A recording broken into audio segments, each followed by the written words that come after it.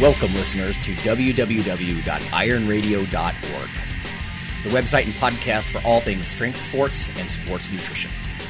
With your hosts, Lonnie Lowery. Remember, Phil is like a gnarled old oak tree held together with scar tissue and bone spurs. Rob Fortney.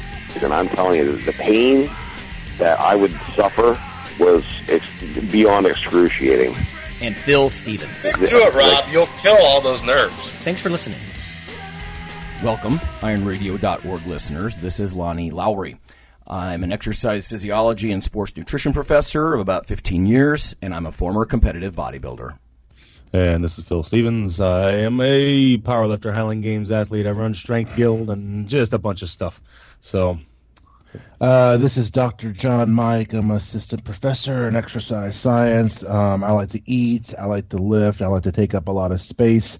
And my dissertation, the effects of eccentric contraction duration on max strength, power, vertical jump, and soreness, has been recently accepted into Journal of Strength and Conditioning Research for the NSCA. And I'll be speaking at the NSCA Personal Trainer Conference next week in Jacksonville, Florida. Hopefully it won't get canceled because of the hurricane. So aside from that, it's nice to be on. And then joining us today that we're going to get to, we got Kaylee Hochschild. I hope I didn't butcher your last name. No, you're right.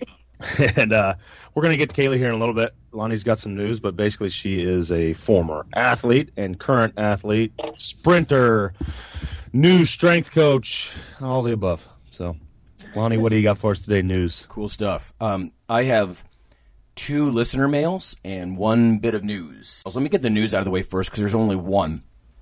I just saw this morning having my coffee. Strength and muscle sport news. This is about glycemic index. So let me just set this up. It says, this is from an editor. This isn't from the journal itself. I went and pulled the study, but it says blood sugar or blood glucose increases every time we eat and it decreases while we sleep. But the body typically goes to great lengths to maintain, glucose concentrations in the healthy range. Some people, however, have difficulty keeping blood sugar in the healthy range and may develop type 2 diabetes as a result. To help regulate blood sugar, some people choose foods with a, quote, low glycemic index, close quote, because these foods are thought to trigger less severe blood sugar spikes.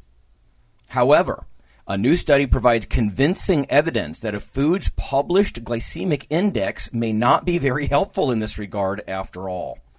So this, if listeners are familiar, low glycemic foods, things that have soluble fiber, oats, apples, things of that nature, they don't raise your blood sugar very much. I've actually measured this in the lab before with students. So you could give someone a really fast-acting carbohydrate like a brown-skinned potato or white bread, and their blood sugar will jump up from, fasting values around 80 to 130, 140.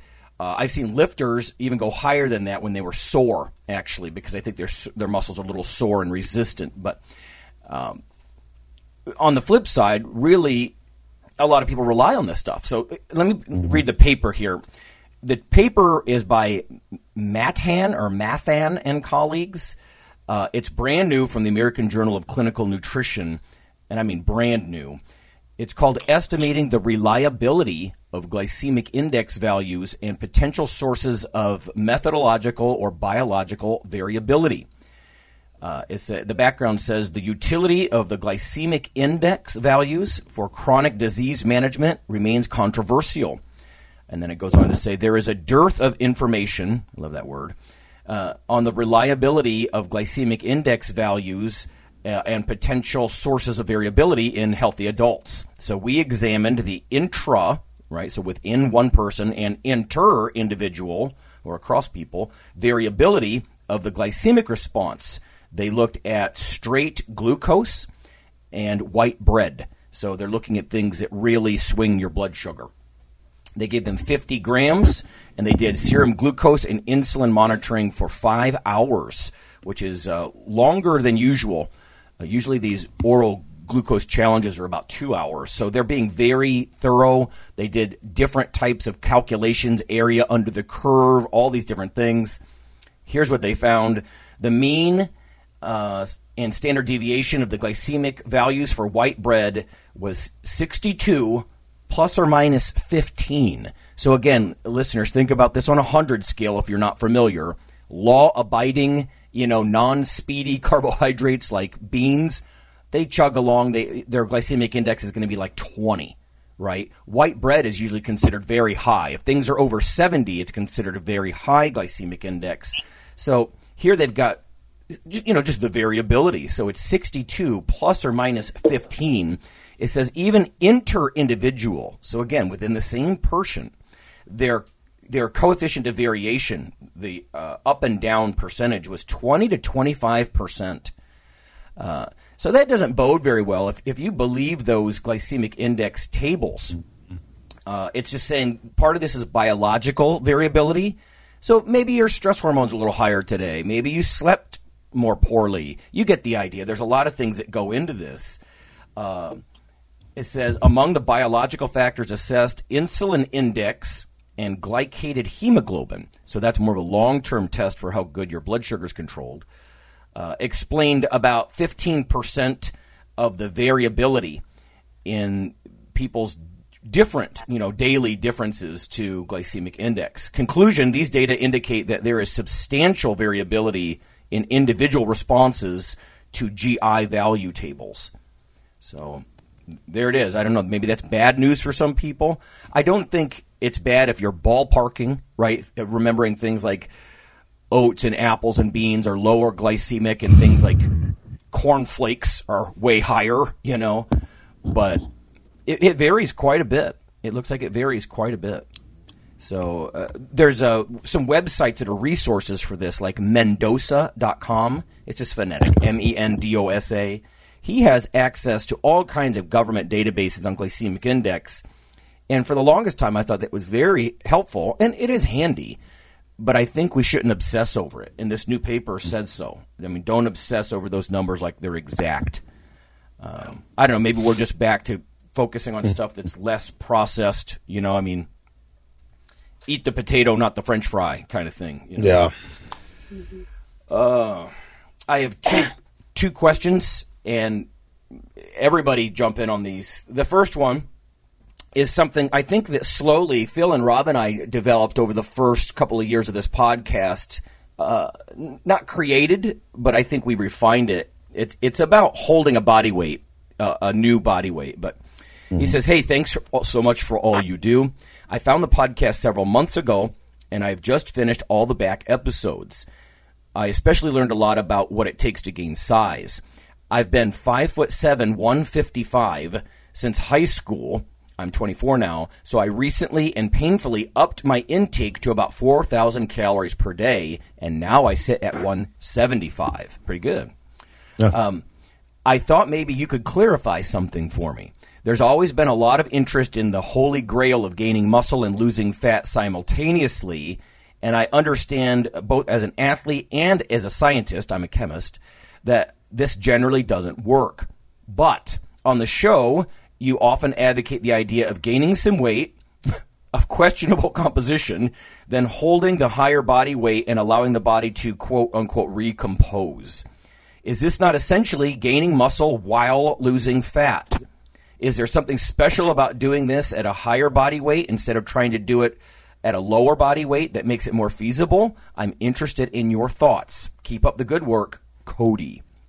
I'll hit on this. Yeah. Yeah, I mean, essentially you're doing it in a calorie surplus, not a calorie, with excess calories, not trying to do it while you're cutting calories. So basically you were at this excess that now slowly became maintenance. But most people, when they're trying to do this, they're trying to do it when their calories are lower than maintenance level, which makes it pretty much impossible. Agreed. Really hard without the use of pharmaceutical drugs. Yeah. Yeah. So that's the biggest thing. I mean, you're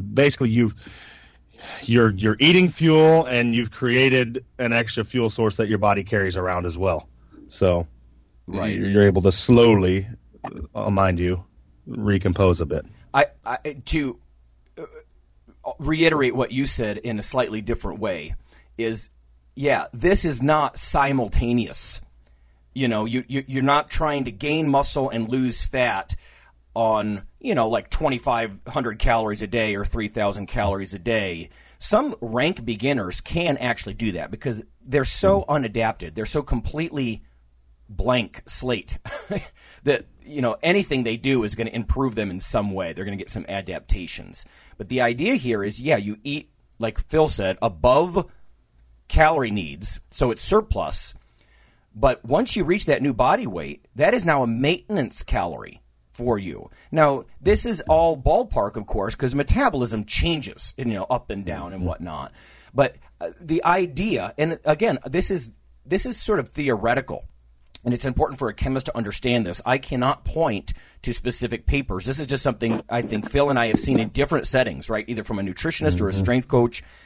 At some point over many months, your body weight set point will change. And then if you continue to lift heavy, because presumably you can move bigger weights because you're a bigger person, right, that you will continue to gain muscle mass at that bigger size.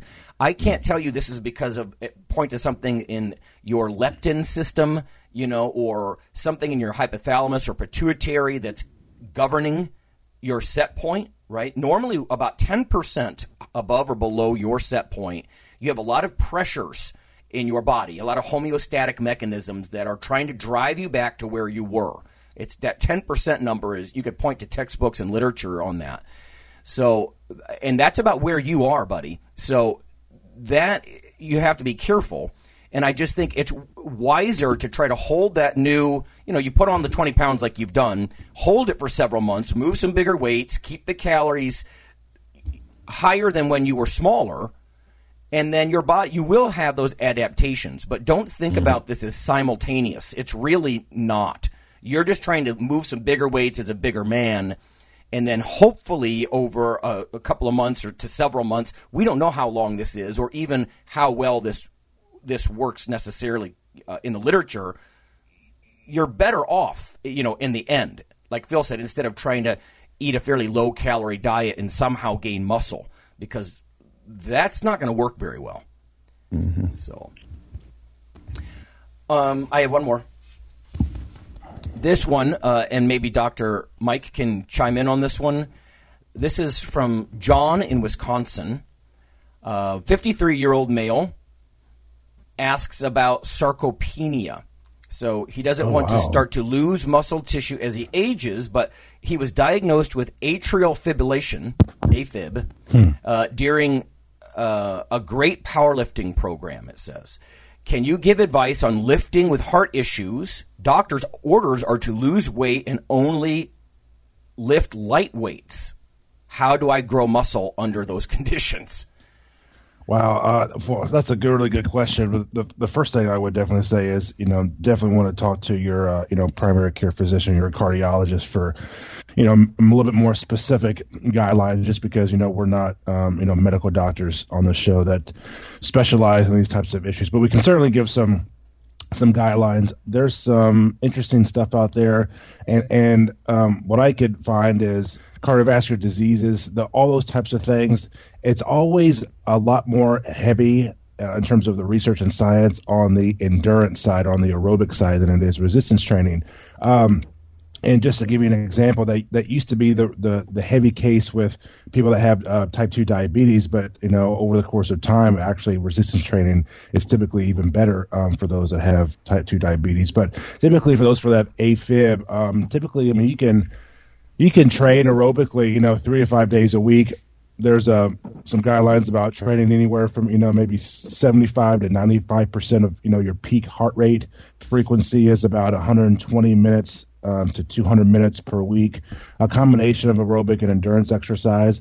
There doesn't seem to be any particular really specific guidelines for the resistance training part. And one study was talking about how there's no particular weight limit for proper exercise safety in terms of resistance training exercise, but make sure you can lift the weights comfortably. I mean, I know that's really vague, but to kind of go back to your question in terms of like sarcopenia with the age-related muscle loss, I mean, you do need to lift a fairly heavier load, and I'm not saying you need to do like a max, 1 rep maxes all the time, but I would even go so far as to actually, we've talked about this on the show a lot, is eccentric exercise, because eccentric exercise, it doesn't weigh the burden of accumulative fatigue, and it doesn't have as much O2 cost, has a less energy yield to be able to do the exercises versus concentric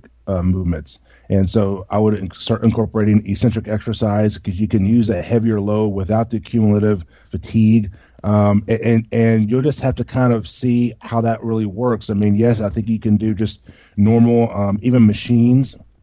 Most machines kind of help with accommodating the strength curve. I mean, yes, they're in sagittal plane, but a combination of like free weights and, machines, because even though you have that type of condition, you definitely want to put on or maintain as much lean body mass, as you can, just so you can try to combat age-related effects of muscle loss. So yeah. I hope that helps. Just a few things. Good point. We're not medical doctors. I am a professor. I've taught pathophysiology, so let me tell you what I do know. One is atrial fibrillation. And for listeners who aren't familiar, think about the upper chambers of your heart, not quivering necessarily, but they're not pulsatile, they're not beating in unison with the rest of the heart as well, and it can cause blood clotting. AFib is also often related to other heart conditions, so you have to be careful. A lot of these guys, because of the clotting risk, they're sometimes on anticoagulant drugs that a lot of people call blood thinners. So you have to be careful, and that's why Dr. Mike is telling you, check with your doctor, right? Say, listen, I'm going to lift. Help, right? Don't just tell me not to lift, because that's going to hurt my long-term health, and I'm determined to lift. Work with me here. And if you won't, fire him and go to a doctor who is willing to work with you for your health goals, right? So, yeah, and I think, for whatever reason, and maybe this is just tradition or just what people have thought to be the case, when it comes to like cardiovascular disease and all these types of conditions, I think one of the reasons why people tend to steer away from resistance training with a lot of clinical types of things or diseases is because like physiologically and in terms of physiological adaptation, with endurance exercise, you don't get, it's been researched for like decades. You do get decreases in, resting heart rate and resting and exercise blood pressure and all that stuff. And so from like a cardiovascular perspective between endurance and resistance training, you don't get the increases in like BP with endurance exercise as you do with like heavy resistance training. And what I mean is somebody who does strength training, 4 or 5 days a week, with heavier load. It's not uncommon for systolic blood pressure to be 300 plus millimeters of mercury, like, during the set, as opposed to endurance exercise. So I think traditionally people tend to steer away from that because they think, well, resistance training is going to, build up pressure, in arterial walls and all that other stuff. But you can do lighter resistance training work and not really have that as much of an effect. So I just wanted to throw that out there. I like the tip. And again, we're just telling you to consider these things, John, because we're not telling you to go do them, but right. The negatives, using eccentrics, using negatives, slow lowering of the weight, even with the machine, you can get really sore and build a lot of muscle doing that stuff with less systemic strain, so. Now we're going to talk to Kaylee. Kaylee, we're just going to do like normal here. We need to know, basically, what's your background? What got you into strength training? Where did you come from? And lead on up to right before we get basically the topic of the day, which is starting out in the strength and conditioning field. So how'd you get started lifting at all? Well, I think I first started lifting just in high school and, your basic weight class my freshman year. And I started just, doing classes just kind of for a fun thing. And I realized, I was kind of pushing some heavy weight compared to some of the other girls my age. And it just kind of grew from there, honestly. I have an uncle who is the head strength and conditioning coach at Basehor Linwood High School, Ross Suizo, and he has developed a strength and conditioning, a phenomenal program there, and he actually has a powerlifting team. So his high schoolers go to competitions and they compete, and he was like, hey, you should try this. So my junior year, I did it. I was playing basketball at the time, so I didn't get to go to very many meets. And, I was beating girls. I was doing pretty well. And I was like, man, this is fun. So I kept doing that winter. The following winter, first that fall, the fall in my senior year was when I first went to Phil's gym, back when he was in Lena's garage, and trained with him for a little bit. And, he kind of told me the same thing, like, you're good at this. Like, you're strong. We can get you doing some serious stuff. So then I went into that next winter. I ran indoor track instead of playing basketball, and then I did powerlifting. I went that whole season being undefeated. And in high school powerlifting, it's a bench, a squat, and a hang clean, and then you can win off of your power index. So did that, beat a lot of girls, thought it was really fun. But then I went on to run track and field in college. So Phil kind of gives me a hard time about that. And went to Northwest Missouri State. Ran track, was a sprinter and a multi, so I did the heptathlon. Loved it, had a lot of fun. Picked up 2 degrees. One of them was in corporate wellness, and the other one was in therapeutic recreation. So it sounds kind of funny. Corporate wellness was basically like an exercise science degree, and then therapeutic rec was working more with special populations like people with disabilities and geriatrics, and how to train them and work with them in, kind of the fitness world. So I really loved it, and I wasn't quite sure what I was going to do with that yet. I played around with both of the degrees and jumped all over. There was one summer that I worked at a camp for people with disabilities, and I really, really liked that. But I wasn't sure if I wanted to make it my career. Then the following summer, I actually interned with my uncle, Ross Suizo, at Basehor, coaching the high school kids in the weight room. And it was fun. Basically went into it just doing it for fun, wasn't really sure if I was going to like it, a bunch of high school kids. I ended up loving it. Had so much fun. I learned a lot. Working with high school kids was so much fun. They're so good to just mold. I had a lot of freshmen. I mainly worked with the freshmen, like dancers, so it was really hard. Different kind of group to train, especially weight training. They didn't want to bulk up. They didn't want to do this. They don't want to do curls, blah, blah, blah. But it was just so fun, and that's kind of where it fell into place for me, I think. So, yeah, I grew up in Topeka. I went to Shining Heights. Now I'm back in Topeka and training with Phil now.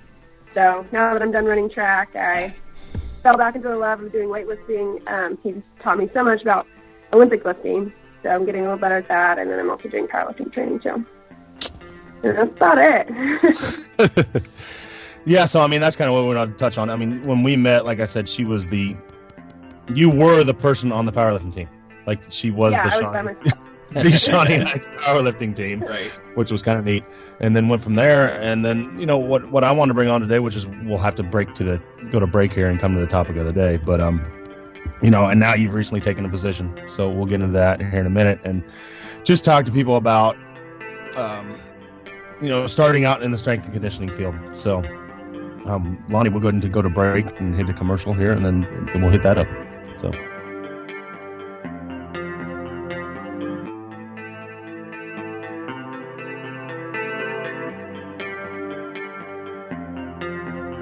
Hey listeners, this is Dr. Lonnie Lowry. If you've ever had anyone critique you on your protein intake as part of your weightlifting lifestyle, oh, you poor meathead, all that extra protein is going to rot your kidneys or weaken your bones or dehydrate you or give you gout or who knows what. There is a book available. You could simply Google CRC Press and Lowry. And what I've done is reach out to experts all over the world and create a book, a single compendium that you can hold up and say, this is why I consume extra protein. This can be very valuable when you're being quote-unquote educated by various professionals on the topic. There's an enormous amount of literature in this book on the safety the effectiveness, how protein works in cells, the history of protein and weight trainers, much more. So again, please check out CRC Press and Protein and Lowry. You can just Google that. And I do, full disclosure, I do make a small single-digit royalty on the book, but that's not why I did it. I did it so we can all have something, our particular population, to both defend what we do and to inform our nutrition and our eating. Thanks.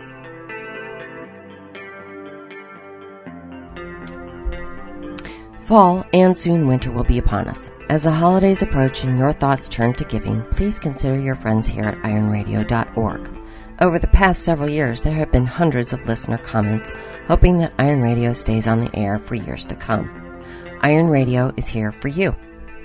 But as with any public radio type format, the show is listener supported. That's where you come in.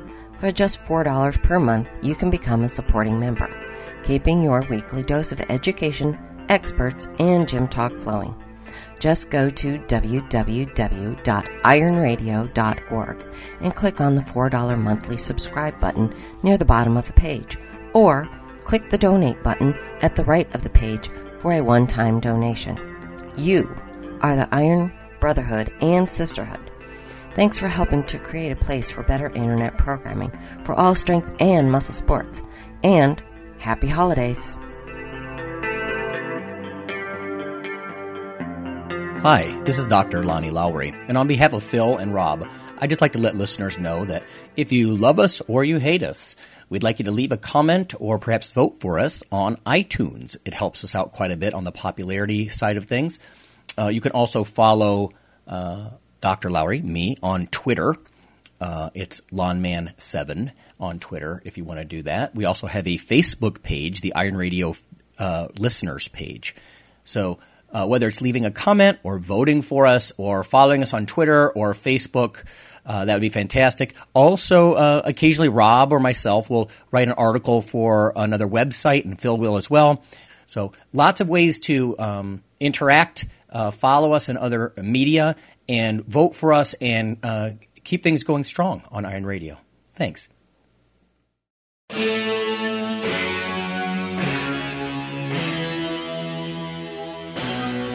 Like your weekly fix of Iron Radio? In addition to being a popular institute on iTunes, we are also on email. Simply go to www.ironradio.org and sign up for the voluntary email. You'll get a once-per-week email, no more, that's little more than the show notes and a link to the audio. So go for it.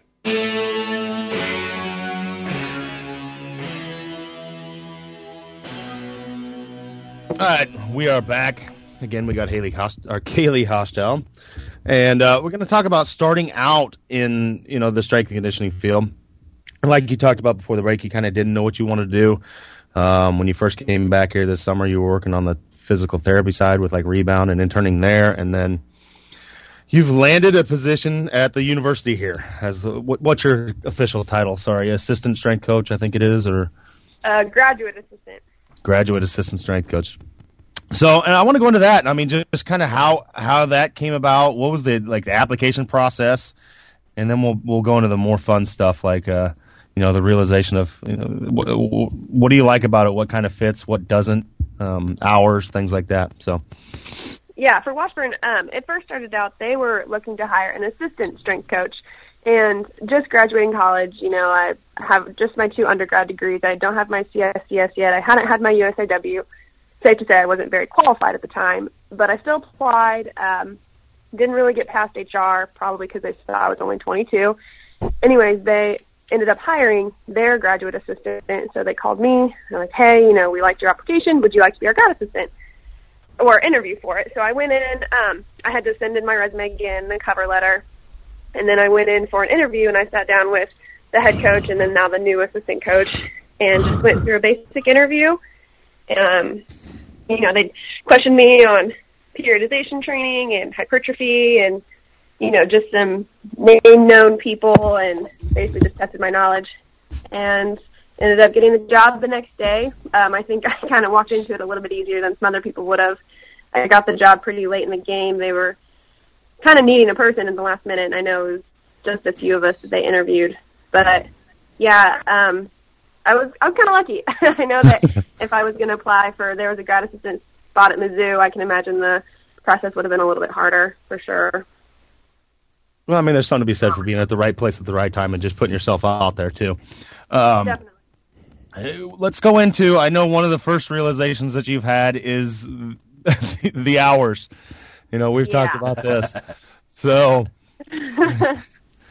Yeah, well, my day, it's kind of been a little different. My schedule's been all over the place right now, but I have cheerleaders that come in about 6 or 6:30 in the morning, and that's a couple days a week. And then for a while, I would not have any athletes come in except for a couple of stragglers until 2:30. So, yeah, my day was really early morning, very late at night, pretty typical. And now it's kind of shifting a little bit. The tennis is going into an off season, and golf is starting up in their off season. So I'll have golf at 7 a.m. on Monday, Wednesday, Friday, and I'll have tennis and cheer at 5 and 6 in the morning on the other 2 days, and then I'll also have some tennis kids that come in at 1. So I definitely have that early morning, a little later in the day, not quite as late as it could be, but it can make for a long day, definitely. Yeah. And that's what we were talking about. I mean, even in the private sector or the university, this and that, you're usually your hours are at the whim of everybody else. Right. At the university level, the strength coach at the university level is it comes after the sport, mm-hmm. after the this and that. It's we're going to fit you in where we have to. Yeah. So you kind of get those before and after hours or in between classes. And so. Hey, let me ask just quickly then. Is there any frustration that you're around weights all the time, but sometimes it's hard to actually get to them yourself? Or do you feel like you get lots of time to actually grab the barbells?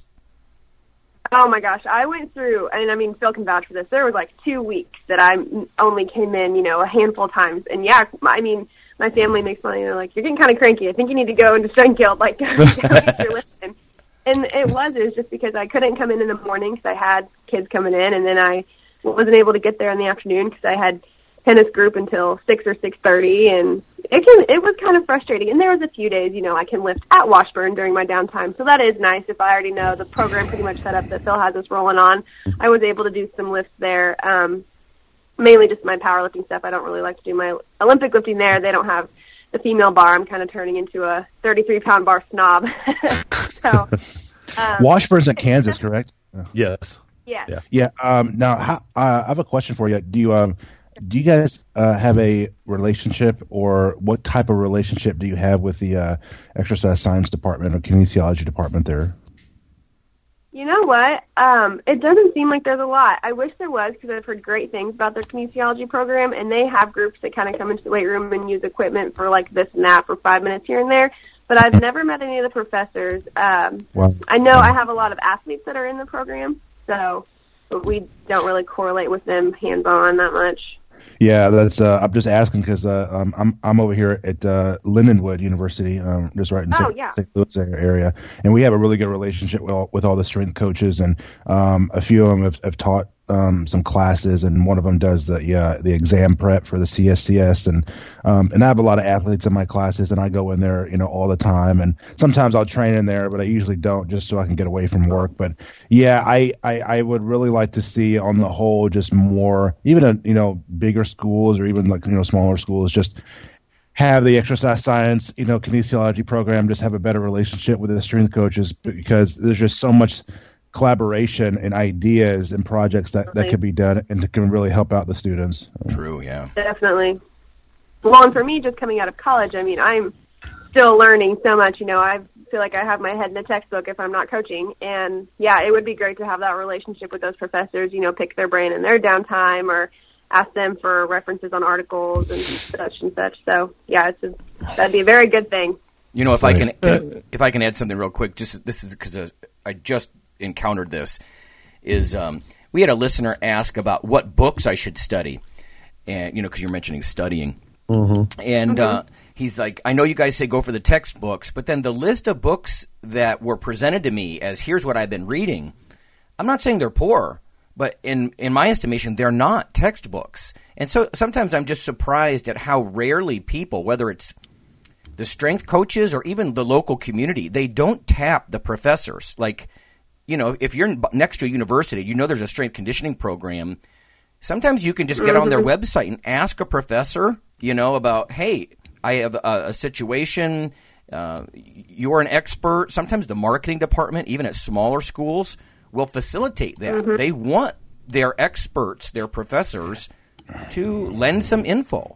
Right, and so we have so many people. Lonnie, it's the same thing with nutrition, right? It's like, whenever they get somebody like on the TV media, they'll just get out a local like MD, or physician and ask about like nutrition stuff, and I'm just like, tap the people at your local, universities that are actually like nutrition professors.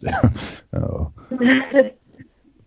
I know another thing that we kind of talked about too was your realization that,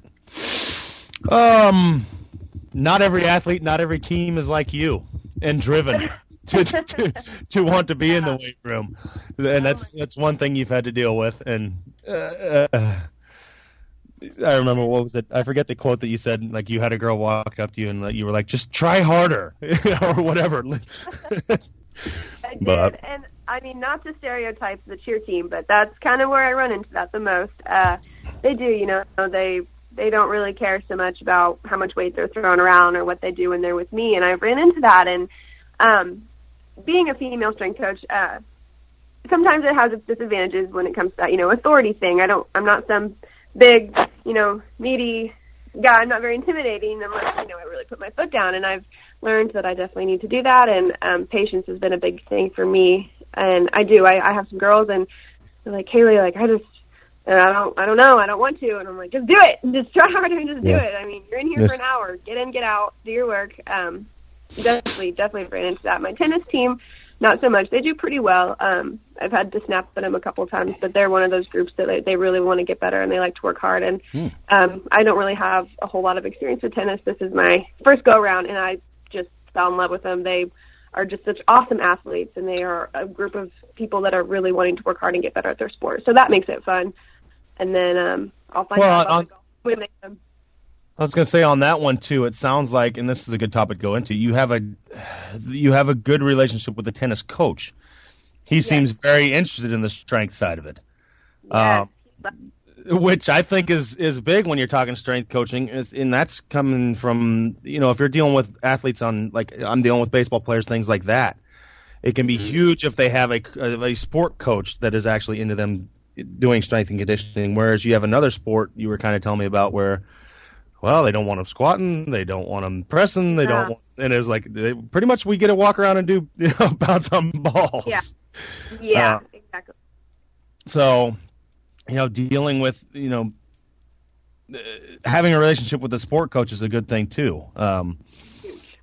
So, Phil, that brings up a good point, that why we need strength coaches. I mean, I can't tell you how many head coaches I've talked to. They handle the strength conditioning, for their teams, either because there's not strength staff around or because they're like, I'm the head coach and I know, I don't fix what's not broke. And they have no idea about topics like Kaylee was talking about, periodization, the recovery issues, hypertrophy, all this stuff. When do you do this? What are the goals mid-season versus off-season? And even in nutrition, I can tell you, I over the years as a sports nutritionist at a D1 school, I was like, hey, I better meet with the coaches first so we're on the same page, so I can almost sell the expertise a little, and I'm not saying something to the team that counters something ignorant that they might be saying, and so you don't end up headbutting with the coach, And that's the thing. That's what I'm kind of getting at. The coach can be your best friend or worst enemy. You might get that coach that knows nothing about strength and conditioning, but is very opinionated on it. Yeah. Right. Yeah. And we don't want them lifting anything heavy at all. We don't want them blah blah blah blah blah blah blah blah blah. And gives you a list of here's what you can't do, and then you're left with nothing you can do. So. Well, and it's funny to mention that some coaches do the strength and conditioning. Well, the tennis coach, he actually used to do tennis strength and conditioning for his team back at a previous school he coached at. So I think he has an appreciation for me because he knows, I can send you to them. I know that they're doing something right, and I think that him having to do it before helped him appreciate me more. Yeah. So, I don't know what else we got, guys.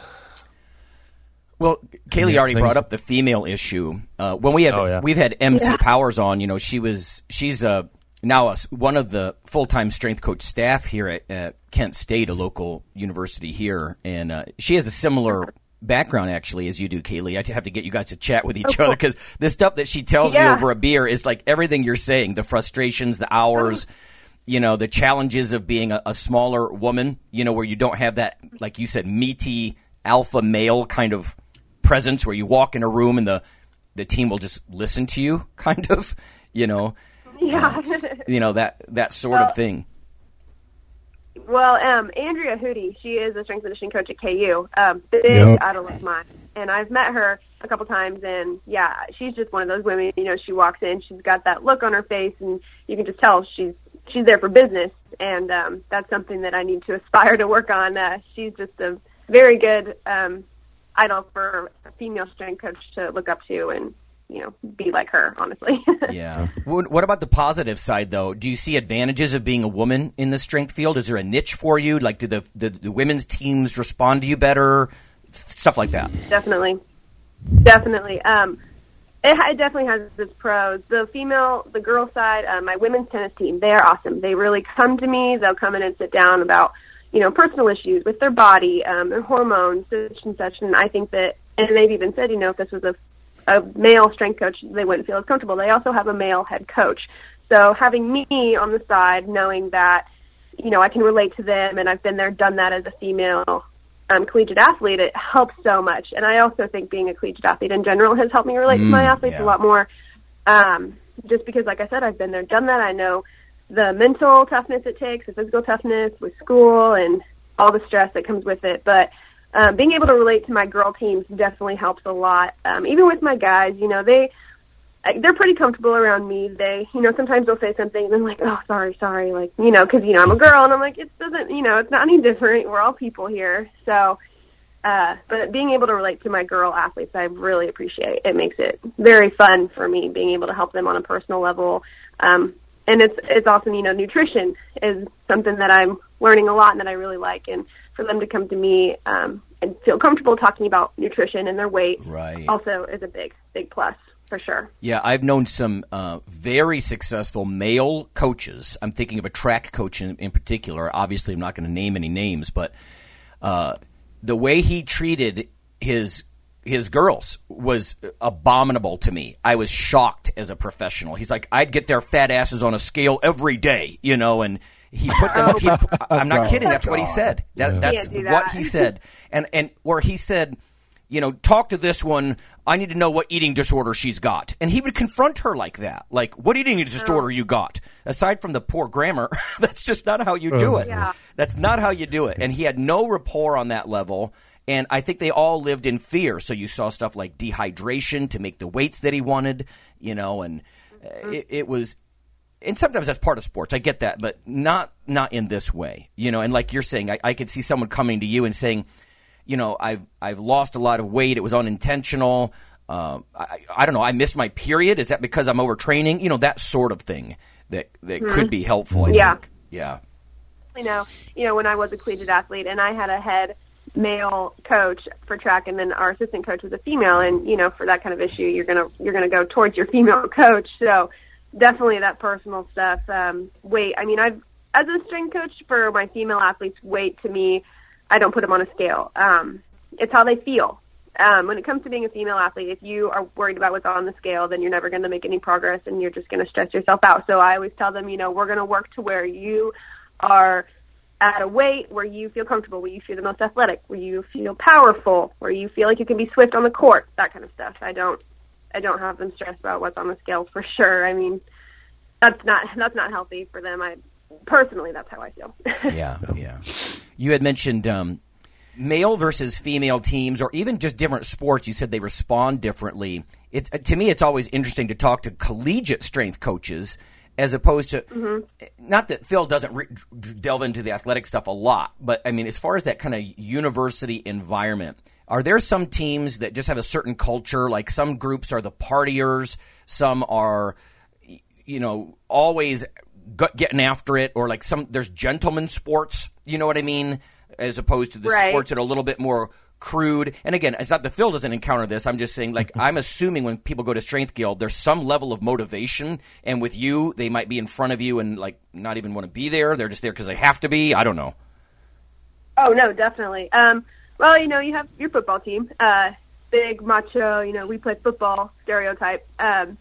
They come in and they're kind of loud and they throw around the weight for sure. They have that big tough man mentality to them, and sometimes they try and act, a little cooler, not so much showy, but they're definitely a different environment when they come in compared to, say, like our men's basketball team.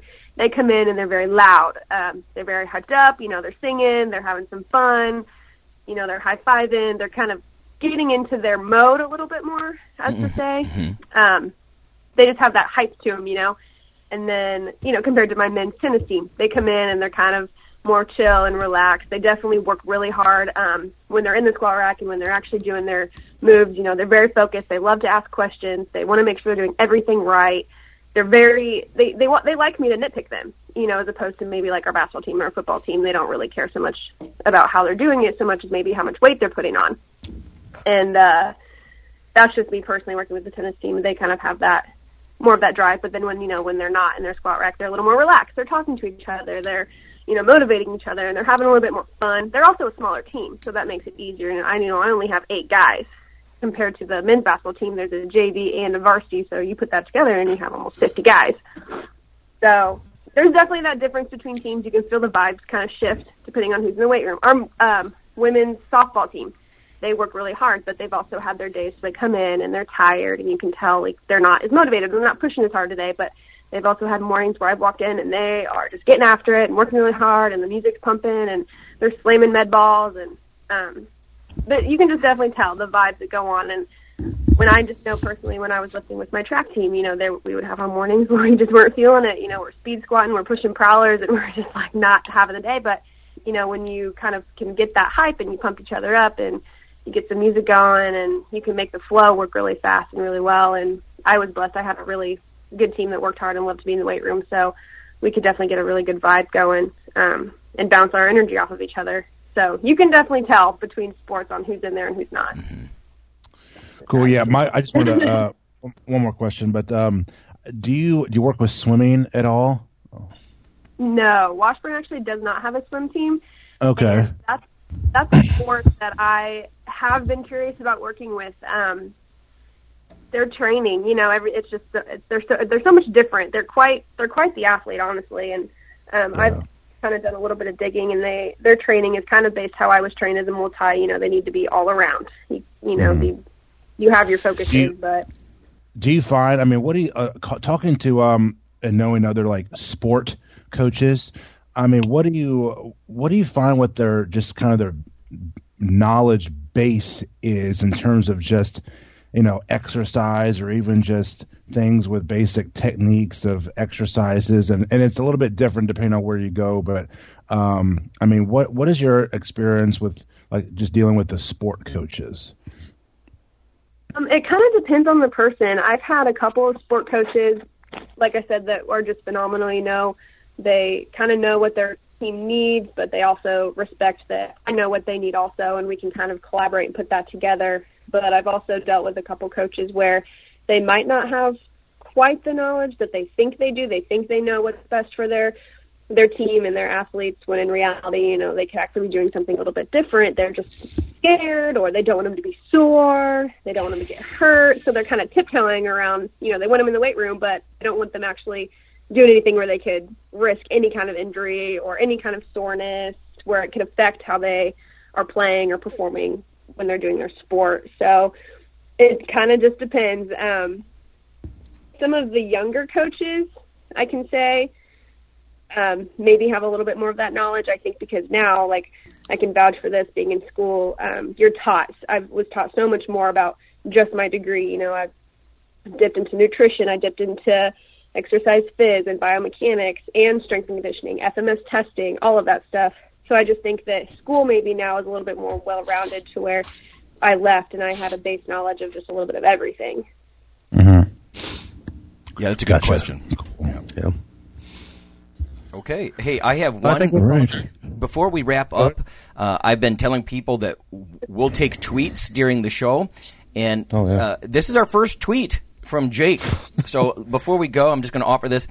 Now, my hope is that these will be conversational with the topic of the day. This one is a little bit more just, it's not necessarily on this topic, but I wanted to address this quickly.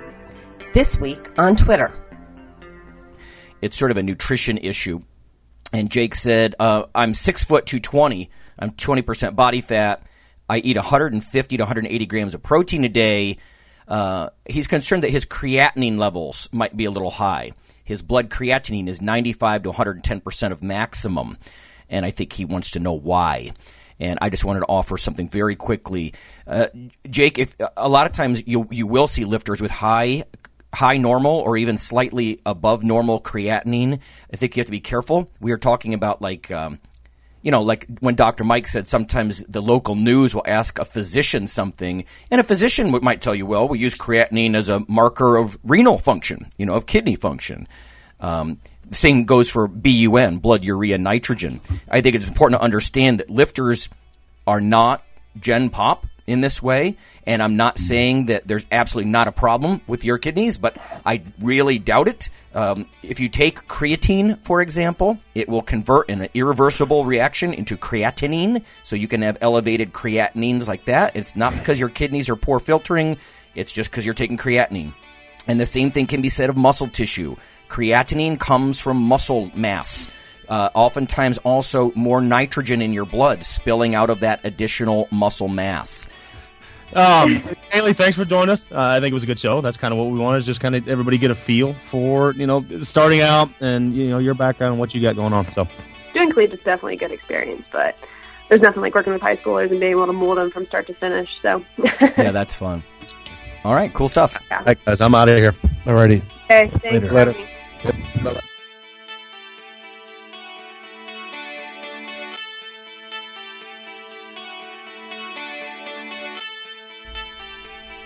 Hey listeners, have you seen the store at ironradio.org? There are 3 halls in the store. One for Phil, one for Fortress, and one for myself, Dr. Lowry, and they're thematic. So you can go into our Halls of Iron store and choose based on your goal. If you need something to learn or read or something nutritional, you can look in my store, Lonnie's store. If you want something about injury prevention or competition, then take a look at Phil's Hall of Iron.